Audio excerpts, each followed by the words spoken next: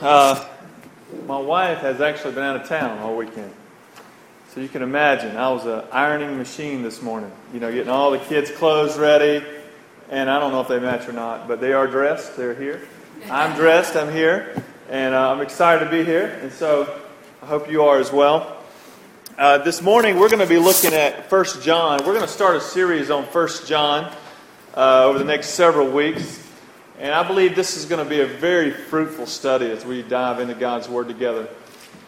I'm reminded, just talking about family, whenever my family gets together, and yours is probably this way as well.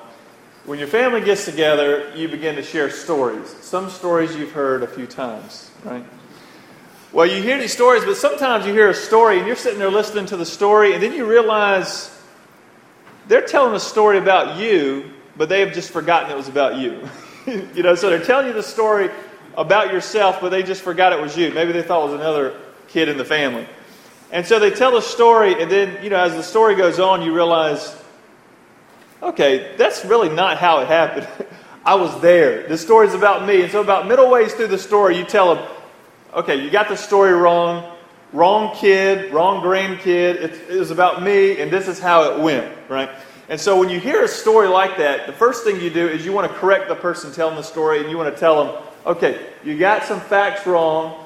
We need to change it around so we'll get the story right. And then you're going to ask them, okay, who told you that story like that? Because I need to go back to the source and tell them, you got the story wrong. Let's, try to get it right.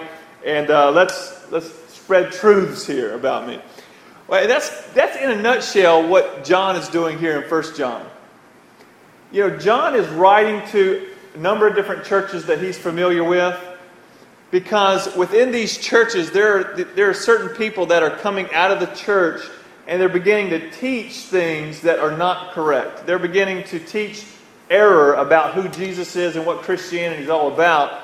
And so he's writing them back and he's saying, this is not correct. This is not true teaching. And so John is writing this letter to respond to these errors that are coming out of these teachers that are coming out of the churches. And so it's like if you were to write a letter, or think of email. If some of you email, rarely do you email someone just to email them. Like, you don't just write them. Occasionally you might, but usually when you email someone or you call someone or you write someone a letter, what you're doing is you're responding to something. Maybe someone sent you an email asking you a question. You got to send one back, or you need to give some clarification, so you respond. Well, 1 John, and really most of the letters in the New Testament, are what you would call occasional letters. They're letters that are dealing with certain situations. So something's happening, and so John is writing a letter dealing with that which is happening within the church. There's an occasion, there's a specific issue that's going on that John's addressing. Therefore, in these letters that you have in the New Testament, one letter may not unpack everything you need to know about Christianity, every single doctrine, because usually everything in Christianity is not in question. Usually it's certain aspects of Christianity. And that's what we're going to see in 1 John. There are going to be a few issues that are going to be the hot topics that are really being taught wrongly, and 1 John is all about correcting that false teaching. And so follow along with me as I read the first 4 verses of chapter 1 of this letter that we'll be studying for the next several weeks. And if you don't have a Bible, we have one in the pew right in front of you. And if you have a Bible, I would encourage you to bring it with you every week. We're going to be walking through this letter together, and it'll be really helpful for you to be able to follow along. So John starts by saying, "That which was from the beginning, which we have heard, which we have seen with our eyes, which we looked upon and have touched with our hands, concerning the word of life, the life was made manifest, and we have seen it, and testify to it, and proclaim to you the eternal life, which was with the Father, and was made manifest to us. That which we have seen and heard we proclaim also to you, so that you too may have fellowship with us. And indeed our fellowship is with the Father and with His Son, Jesus Christ. And we are writing these things so that our joy may be complete. So in this short passage, I want to look at the evidences of the truth and the effects of the truth. And that's what we're going to see all throughout this letter. John is going to go back and show the church, this is what the truth is. And because this is what the truth is, this is the effect, this is what it produces in the life of the church. And so the first evidence that he points out is that Jesus was from the beginning. Look with me at verse 1. He says, that which was from the beginning, which we have heard, which we have seen with our eyes, which we looked upon and have touched with our hands concerning the word of life. So he's referring to Jesus here, and he's saying, when Jesus was here with me in the beginning, he's referring to the incarnation. When God took on flesh and dwelt among us, John is saying, I saw him, I heard him, I touched him, he was there with me. He was in the beginning. So he's referring to within his lifespan, his interaction with the Son of God. But then he goes even farther back in verse 2 when he says, the life was made manifest, and we have seen it and testify to it and proclaim to you the eternal life which was with the Father and was made manifest to us. So here John is saying, okay, Jesus, the Son of God, actually preceded the incarnation. The Son of God was with the Father eternally. And so the first truth that John is taking the church back to is that Jesus is the Son of God. He was with God in the beginning, and then He was made manifest to us in the incarnation. And so that's the first piece of evidence. The second piece of evidence of the truth he takes him to is how Jesus was made known. And this is really where the issue was really coming to a head in the church. There was a group within the church that was teaching differently than what John taught about how Jesus was made manifest, or how the Son of God came to them and to the earth. And so this is what John says about how Jesus was made manifest. He gives us three descriptions of how Jesus was made known in verse 1 and 2, and then at the beginning of verse 3. This is what he says. That which was from the beginning, which we have heard, which we have seen with our eyes, which we looked upon and have touched with our hands, concerning the word of life, the life was made manifest, and we have seen it, and testify to it, and proclaim to you the eternal life. That which we have seen and heard, we proclaim also to you. And before I unpack those three evidences, I want to share something that happened just over a week ago. Some of you know that I went on a field trip with my son's 4th grade class to Camp Rock Eagle last week. Well, it was just over a week ago. Well, leading up to this trip, going with the whole 4th grade class, leading up to this trip, I kept hearing about this class that we're going to take on herpetology. If you're like me, that meant nothing to me.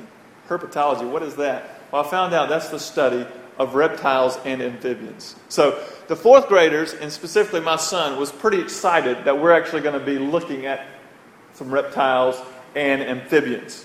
And so we get to this camp, and then the time has come where we're going to study herpetology.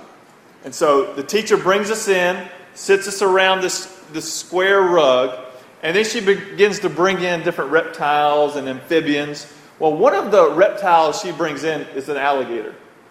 Now, it's a small alligator. For those of you who love swamp people, it wasn't anything like that. It was very tiny, about 1.5 feet long. So it's kind of a baby alligator. And so she brings him in, and the kids are just thrilled. They're excited. They see the alligator. She begins to tell them about the alligator. And then the alligator starts making this croaking sound. And so, the kids being curious, they say, what's the alligator doing? And she says, well, sometimes when these small baby alligators get scared, they start croaking. It's a way of calling for their mother. And she assured us that the mother was not coming, which was good.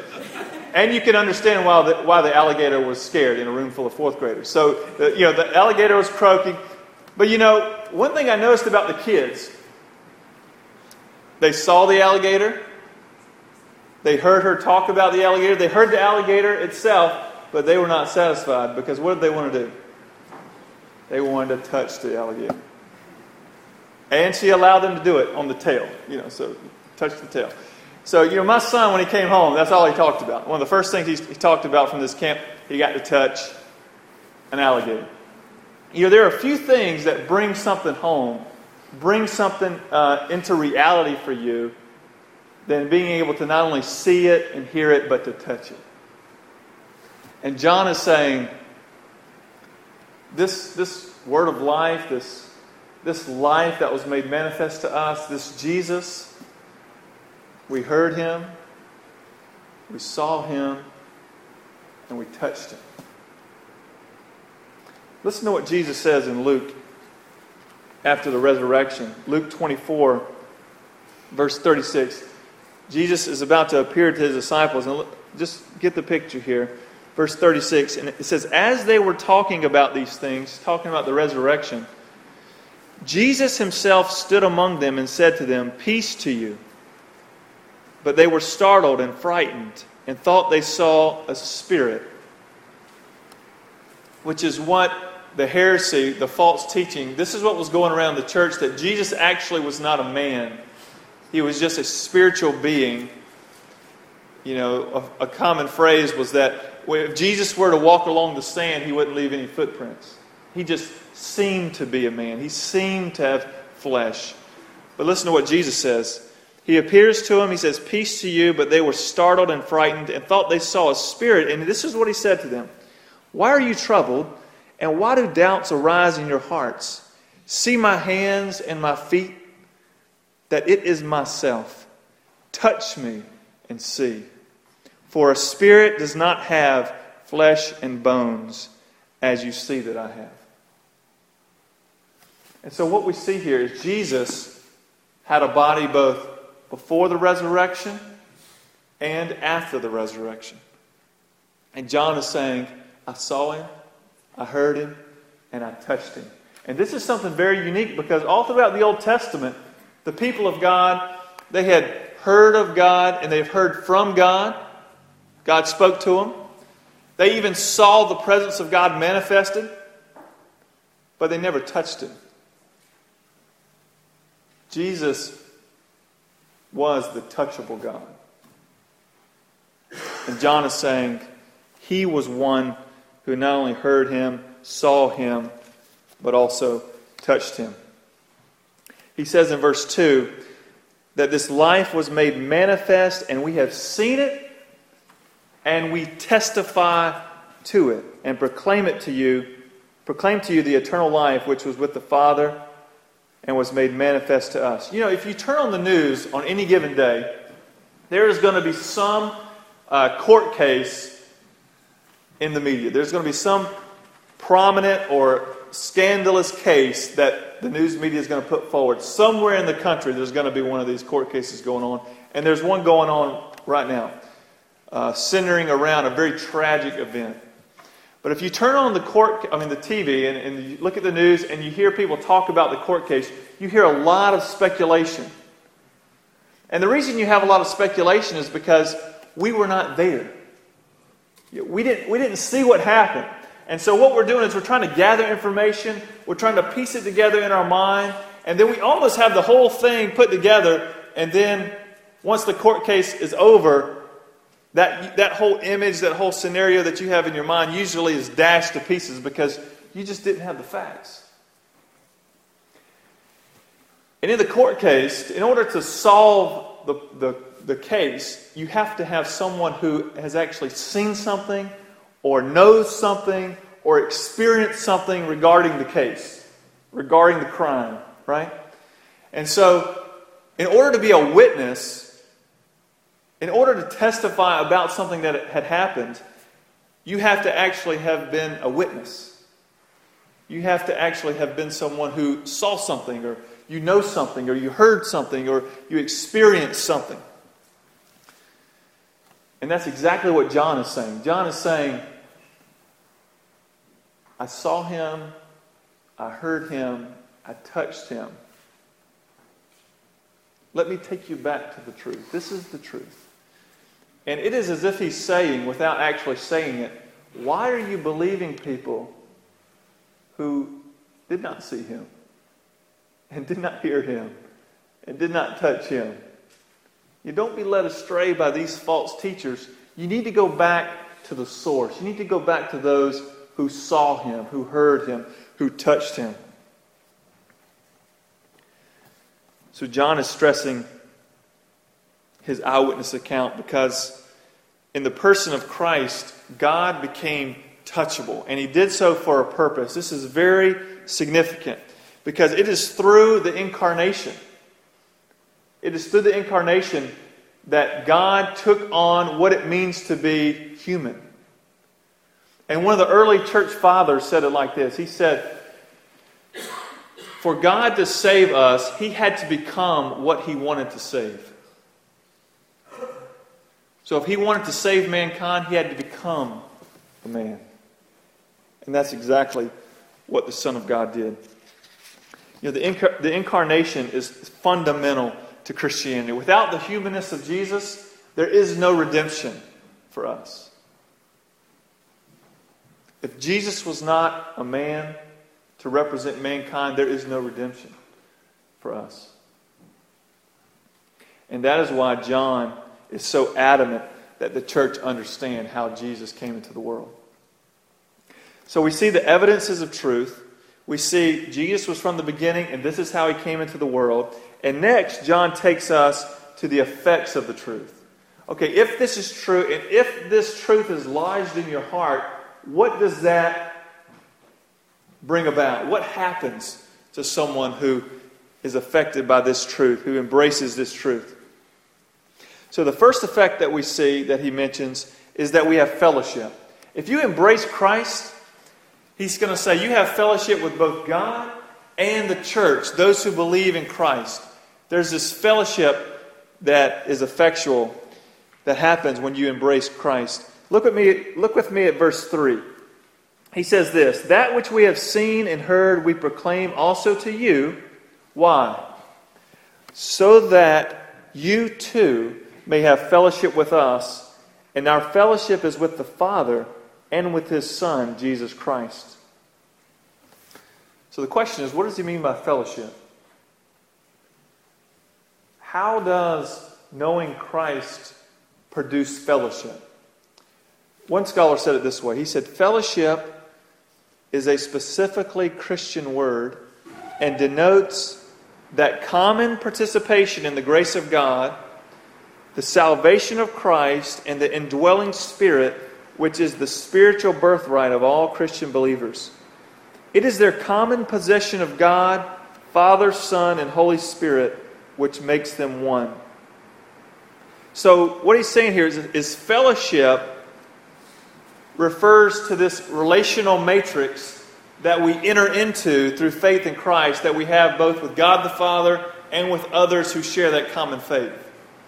And so when you come to Christ, you not only have this relationship with God and have your sins forgiven, but you're brought into relationship. You're brought into a relationship with God and with other people who share that common faith. This scholar even said it this way. He said, the purpose of the proclamation of the gospel is, therefore, not salvation, but fellowship. Now, when you first hear that, you may think, well, hold on a second.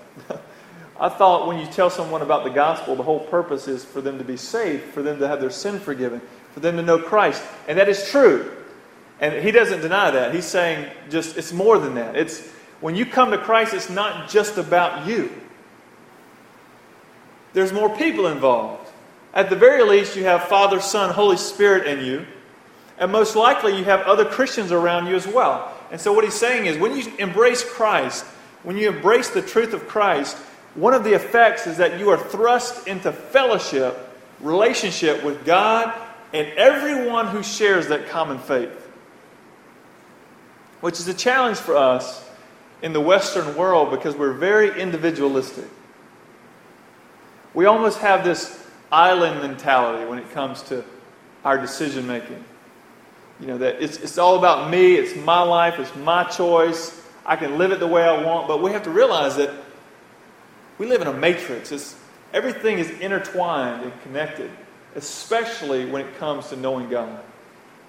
When you know God, you are thrust not only into relationship with God, but your relationship with all of God's people. And so it's all about fellowship with God and fellowship with others. So the first effect is fellowship. The second effect of this truth is found in verse 4. Look at verse 4 with me. He ends this little introduction to the letter by saying, "We are writing these things so that our joy may be complete."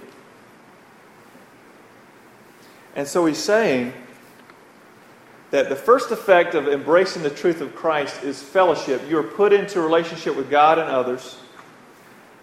But another effect is that you have joy.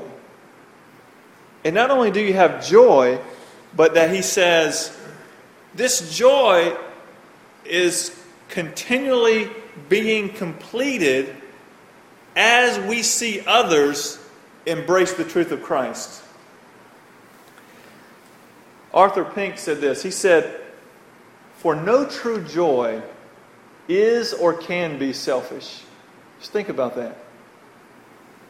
No true joy, no true happiness, no true gladness can be selfish. In other words, for you to have true joy and happiness, you cannot bottle it up. It can't be bottled up, or it's not true joy. Let me just give you an example of this. Just think about when maybe you saw just a fantastic movie. Or you were listening to the radio and you heard just a beautiful song. Or maybe you witnessed some just incredible event. What are you going to do? You're going to tell somebody. You're going to share it. You're going to post it on Facebook. You're going to call someone and tell them about it. When you see somebody next, I saw the best movie. Or, have you heard this song? It is unbelievable. Or, did you see that piece of artwork? It's amazing. Why do you do that? Because when you experience the grandeur of whatever this event may be, it has to have an outlet. You have to share it for you to completely experience the joy that it brings you. It has to find its way out. And so you have to tell somebody. And so what John is saying is that when you embrace Christ, you are brought into fellowship with God and other people. And when you do that, you experience a joy that cannot be bottled up. And so he's saying, I'm writing these things to you so that our joy may be complete. In other words, as you all continue to walk in the truth, my joy becomes more mature. Which shows you how interconnected we are as believers. Think about it like this. If you're a Christian and you know something of the joy I'm describing, you know the joy that comes with knowing God, then is it not true that as you experience personal fulfillment in Christ, that you simultaneously experience a burden for those who don't know Christ? So on the one hand, you are personally, completely satisfied in Christ. Your joy is, in some sense, complete in Him. And yet at the same time, you are burdened by those who don't know Christ. So think about someone who doesn't know Christ. Maybe it's a family member or a neighbor or a coworker or a friend. And now think of that person coming to know Christ. Would not your joy increase as you see that happen? And that's what John's saying. He's saying, as you continue to walk in the truth of who Christ is, my joy, our joy, is actually completed in that.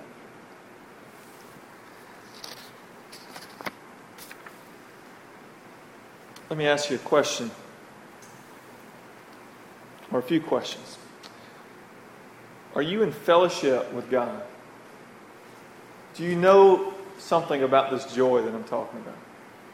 Are you in fellowship with God's people? Do you have a personal relationship with Christ? Are you experiencing the joy that John's talking about here? Are you burdened for those around you that don't know Christ? Does your joy of knowing Christ make its way out of your life? Or are you attempting to bottle it up? You can't do it. If you bottle up your joy, you will lose joy. You can't have it both ways. To experience the fullness of joy is to let it out. We have to tell others about what brings us joy. So if you don't know Christ, what is keeping you from entering into fellowship with God? Who are you believing about the nature of God and how you know God? It would make sense to go back to those who walked with Christ, who saw Christ, who heard Christ, who touched Christ, and see what they had to say about who Christ is. What is keeping you from entering into the fellowship with God's people? And I say that in one sense, if you're in Christ, you're automatically in fellowship with God's people. In other words, we have a common faith. We share that, so we're connected. But at the same time, there can be things that could be hindering us from embracing it and experiencing it the way God intends. What is it that could be keeping you from that? So John, in this letter, we see in the first chapter, in these first verses, that John is taking us back to the truth of who Jesus is and what He has done. And he's showing us that joy can be found in knowing Christ. And my prayer for us this morning is that the fellowship of the people of this church with both God and one another would be so contagious that many others would be brought into this type of fellowship as well. Isn't that what you want? That we would experience the fellowship with God and one another in such a way that people would be drawn into it, that they would want to be a part of that they would understand and see who God is, and they would come into a relationship with Him. My prayer is that we would experience, is that the joy that we experience will be ever increasing as we continue to make Christ known to the city and as we see others enter into that fellowship. That's how our joy will be made complete, is that as we see people walking in the truth, embracing the truth, coming into the truth. So join with me this morning as I pray toward that end. Lord God, we come to You this morning. On the one hand, we fully embrace this truth. At least many of us do. And I pray that if there's anyone who is wondering about who You are and how to know You, that this morning that Your Spirit would be at work in such a way to magnify and clarify Christ, that they may run to You and experience the joy that comes with knowing You and knowing Your people. And Lord, on the other hand, I pray as Christians that we already have the joy, we already have the fellowship that comes with knowing You and each other. I pray we would experience it more, that it would grow, it would be completed in us. As we grow in our relationship with You, as we grow in our relationship with one another, and as we proclaim to others what a great Savior we have. I pray that would make its way out of our lives into the lives of others. That our joy may be made complete. And it's in Christ's name we pray. Amen. For you this morning, if you, as you were listening to those words, as you read the Scripture, if you're saying, Ron, I don't have that joy, I don't have a relationship with God, but I want one, I'd be thrilled to talk with you about that. Or maybe you say, Ron, I know I have fellowship with other people, with other believers who share the common faith, but I want to experience it. I want to plug into this church here at the Hill Baptist Church, that our joy may be made complete. I encourage you to join us here as we are on mission for the glory of God. And as we stand and sing our final hymn, I'll meet you down front if those are any of those decisions you would like to make, or if you would simply like to have a word of prayer. So let's stand and sing together.